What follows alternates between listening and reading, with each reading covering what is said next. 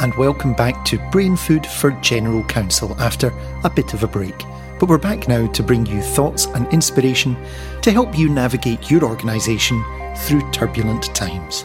I'm Matthew McGee, a journalist here at Pinsent Masons, and I've never mentioned it before because it didn't seem relevant, but we come to you each month from a small home studio in Glasgow. Well, it's relevant now because a ring of steel has been thrown around West Central Glasgow and the planet's most powerful people are on the way here to try to save the world. COP26 will take place in Glasgow in early November, and it's the biggest moment for action on the climate crisis since world leaders pledged to restrain temperature growth and fund global climate action in Paris in 2015. It's a showy set piece and something of a return to multilateral action after nearly 2 years of COVID. But it's also a crucial working meeting where we'll find out whether or not the ambition to keep temperatures to within 1.5 degrees of pre-industrial levels is going to be achievable. So what does it all mean? How does it work? And what's the role of business here? We'll find out, guided by a climate science expert, from someone who's actually negotiated on the UK's behalf at a COP meeting, and from an expert on how businesses can begin to deal with the climate crisis. We're going to explore what the likely outcomes of COP26 are, and look at some of the detail on how these major decisions will be made with former UK Minister and former COP negotiator Douglas Alexander. We'll monitor how we're doing so far with climate scientist Dr. Tamsin Edwards, and Michael Watson of Pinsent Masons will explore some of the challenges businesses face in taking climate action. But first, a quick primer on what COP26 is.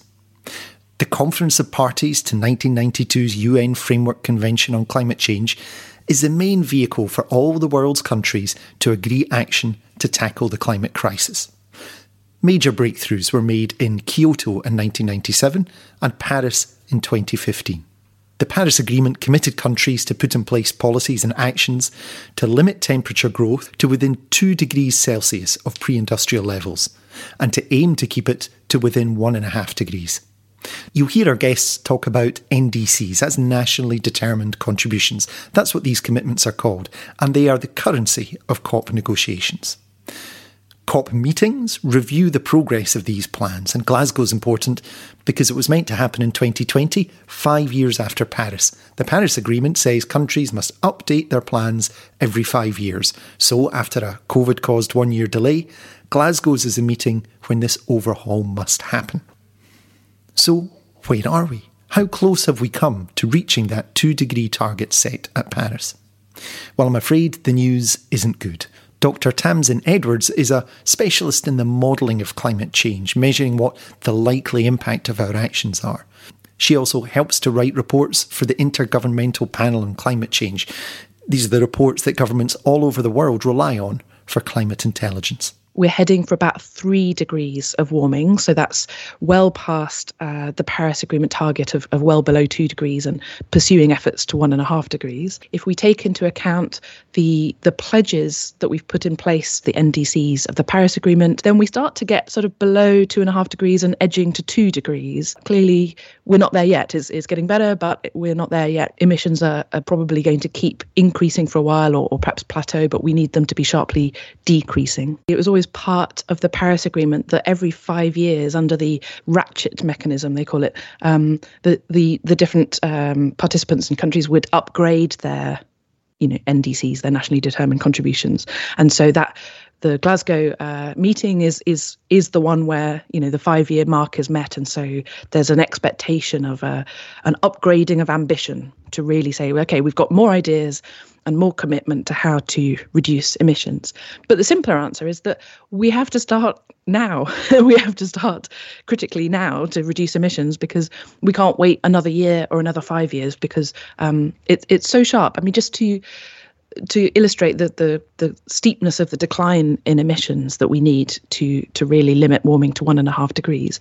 During 2020, with the massive reduction, of course, in transport and production of the pandemic, global CO2 emissions reduced by 7%, instead of increasing by about 1% each year as it had been doing recently, or increasing 3% per year, which it had been doing in the 2000s. And that's about 2.4 billion tonnes of CO2 that it declined. But we need to be decreasing CO2 by 1 or 2 billion tonnes of CO2 every year this decade to be on track. So sort of half to the majority of the impact on emissions that COVID had. Obviously, we don't want to do it the same way, but it just shows it's extremely large scale. In fact, the phrase that the IPCC report used is if we don't have immediate, rapid and large scale reductions in greenhouse gas emissions, then 1.5 degrees will be beyond reach. I think that's pretty clear. It's clear then that an awful lot rests on Glasgow, on the commitments that countries will make at the conference. But COP26 is also where countries will ask why some of the $100 billion in climate funding previously promised by rich countries has not yet been paid out. Douglas Alexander is an ex-UK government minister who was one of the UK's representatives to the Copenhagen COP talks in 2009. He has a firm view of what's needed in the next couple of weeks. Thinking about Glasgow, the single most important number that we should all have in our heads is 1.5 degrees. Do the collective commitments of the governments of every country in the world mean that when the scientists run the numbers, we can limit temperature rise to 1.5 degrees? And actually, amidst all of the complexity, that simple equation is going to shape the future of all of us as individual citizens, all of us as companies, all of us as countries. And in that sense, that's the key goal. So I would think about 1.5 degrees as the test for Glasgow. And if you want to understand what's going to unlock those negotiations, retain that figure of $100 billion. Because as the delegates arrive in Glasgow, there's a fundamental trust deficit. The leaders of many of the world's poorest countries simply don't believe that if they sign up to ambitious goals, the richest countries in the world will meet the promises that they made many years ago in 2009. So, if you like, finance can unlock ambition in Glasgow. And that's why it's critical that governments do more and pay more in the richest parts of the world, and at the same time make commitments that allow us credibly to keep 1.5 degree temperature rise within reach.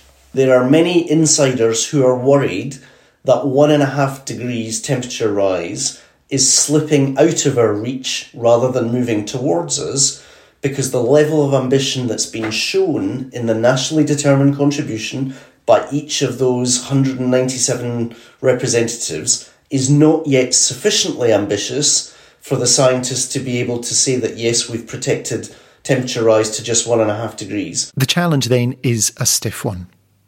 Douglas had the bracing experience of being a delegate to a COP meeting that became notorious for its failure to achieve very much at all. So what went wrong in Copenhagen in 2009? And have we learned lessons that can help make Glasgow a success? The Copenhagen Conference of the Parties back in 2009 that I attended as part of the British ministerial delegation has become famous, or should I say infamous, for its failure rather than its success.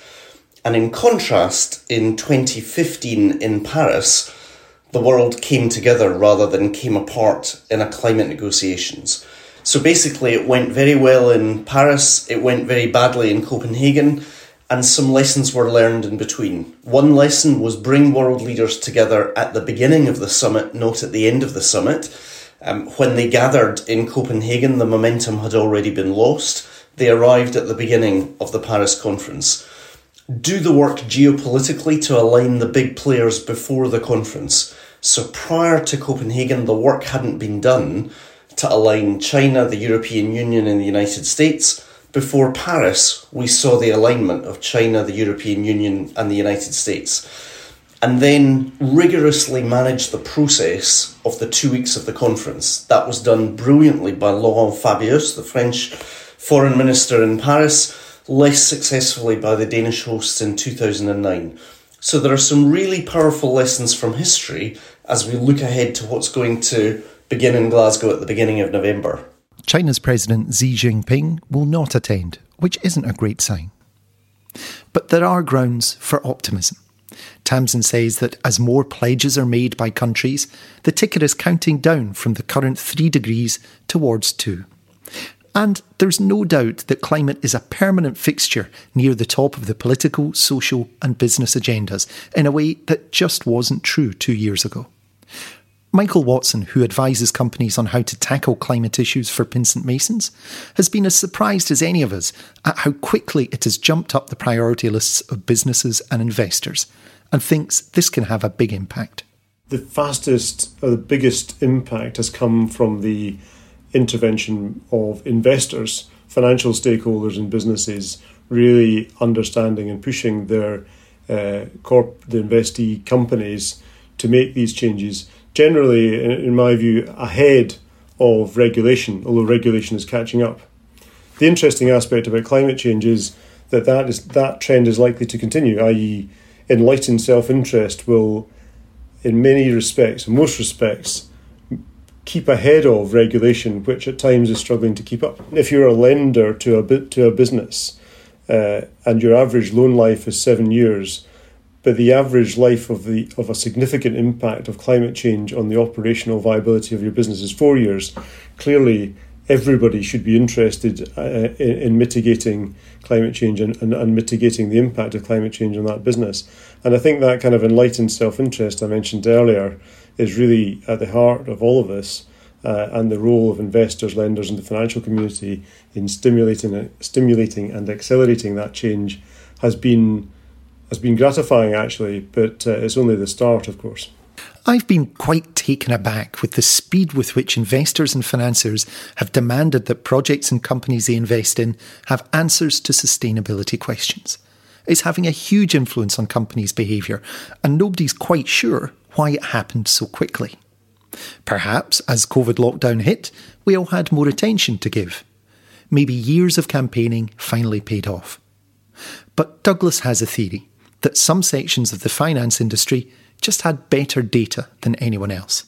Well, I spoke to Christiana Figueres recently, who was the lead negotiator in the successful Paris Conference of the Parties that led to the Paris Agreement in 2015. And she, like you, singled out the finance industry as the sector of the economy that has stepped up most since Paris in 2015. Both governments and countries had every reason over the last 18 months during the horror of the pandemic to set aside concerns about climate and focus on the immediate crisis of COVID. In fact, in the financial sector, the momentum has continued to build. And that's because finance comes down to a calibration of risk as well as a calibration of opportunity. And what we've seen in the very clear message that is being sent by Mother Earth in relation to floods, unprecedented temperature rises, catastrophic natural disasters as a consequence of temperatures rising, is that if you misread the climatic risks, then you're not going to get access to capital in the future, you're not going to get insurance in the future, and you're going to have to undertake stress tests on your business to establish that you're a resilient business. And those conversations are being led by the insurance industry, by central banks, by the capital markets. So if you like, the understanding of risk that is fundamental to the capital markets is a very powerful instrument of change in the corporate sector, because your access to capital in the future is going to be based not only on whether your business is resilient, but whether your business is transitioning effectively to that net zero future. And the premium, the cost of capital, is simply going to be higher if, when investors consider your business model, they judge that they're at risk of holding a stranded asset that's going to be left behind by the transition that's underway. Whether this really is the reason or not, it underscores the absolute centrality of data to how business must approach the climate crisis. For businesses to act, they need first to understand exactly what their climate impact is. That might sound trivial, but in fact, it's a really complex problem, as Michael Watson explains. The power of information and the amount of information about their impact on the environment is increasing all the time. But it's undoubtedly the case that compared to other classic performance metrics, such as profit and other financial metrics that corporates are measured against, the range and variety of information that exists as to climate impact is much more varied and disparate. I think the last time I had a conversation, one could argue there were over 2,000 different ways of measuring impact, climate impact and wider societal impact, which is a huge confusion.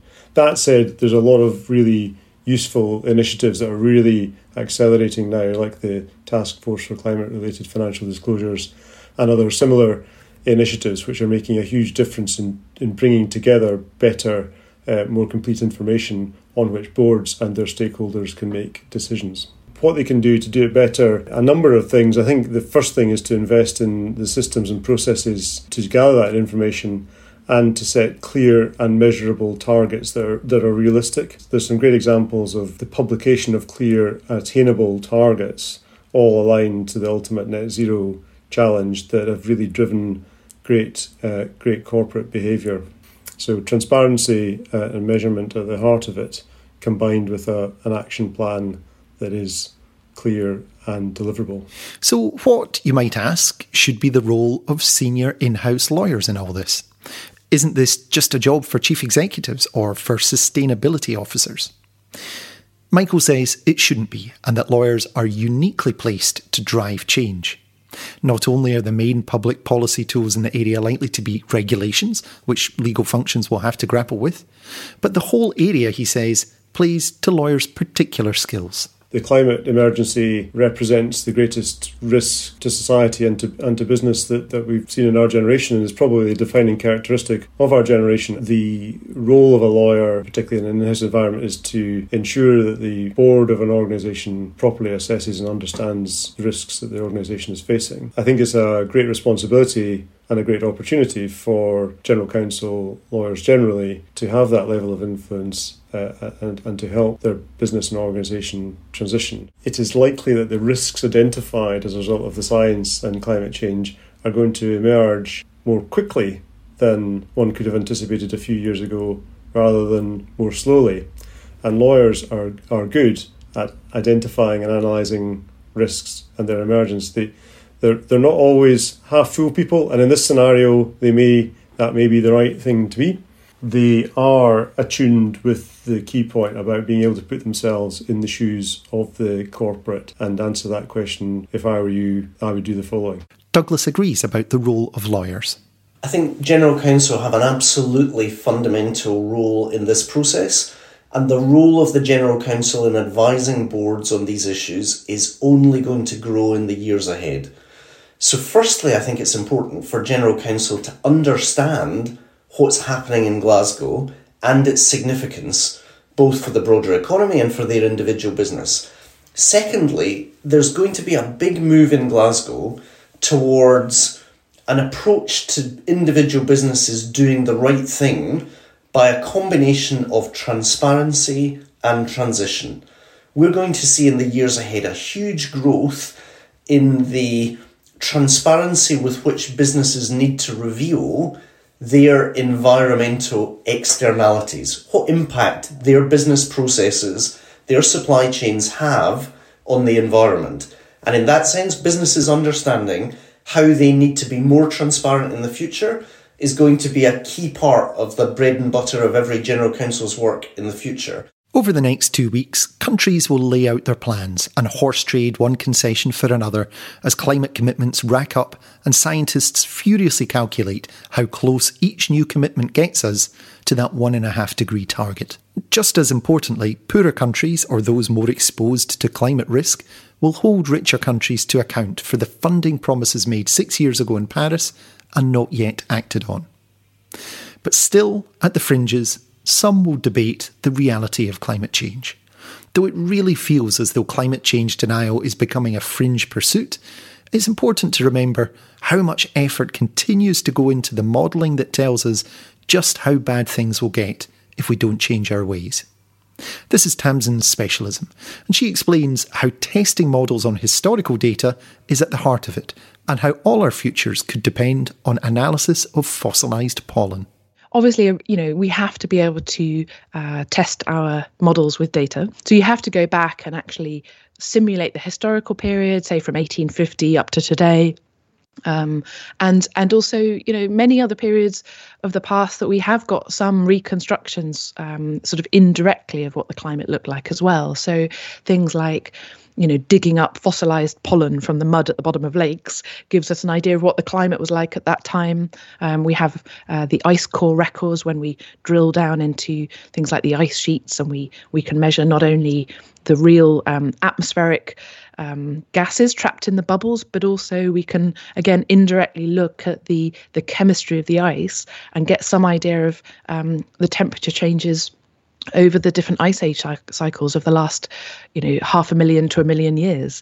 We've got, you know, imperfect, incomplete data, of course, and we can use that if we want as well to sort of rule out less good versions of a model. Or there's a huge amount of work done on exactly that. Sometimes you hear stories of things like, oh, you know, things are worse than the models predicted, people worrying that. And of course, sometimes we've heard people say, oh, climate scientists are over-egging it and over predicting change. And actually, in general, they've been pretty bang on. You know, models are kind of too sensitive in one sphere and undersensitive in the other pole. So it does depend a little bit which thing you're looking at. But in general, they've been pretty bang on, and especially in global temperatures. What happens in Glasgow in the coming days will affect all of our futures, and US climate envoy John Kerry has called it humanity's last best chance to take serious action. Tamsin can't predict the outcome, but she knows that we're living through a critical moment in our response to possibly the biggest challenge of our generation. You know, we need to be looking for more and more countries actually upgrading their ambitions, their NDCs, and existing countries increasing their ambition. And those have to be not just targets for the year 2050. They have to be for 2030. They have to be maybe even year on year between now and 2030. And every time those countries update their pledges and we can see what implications that has for bringing down that temperature that's predicted, you know, ticking it down from 2.4, 2.3, 2.2. And it has to be, you know, this year, because it was always meant to be a major point, you know, every 5 years, to have a big increase in ambition for the NDCs. So if it's not now, you know, then when? It has to be now, because otherwise it's only going to get more difficult.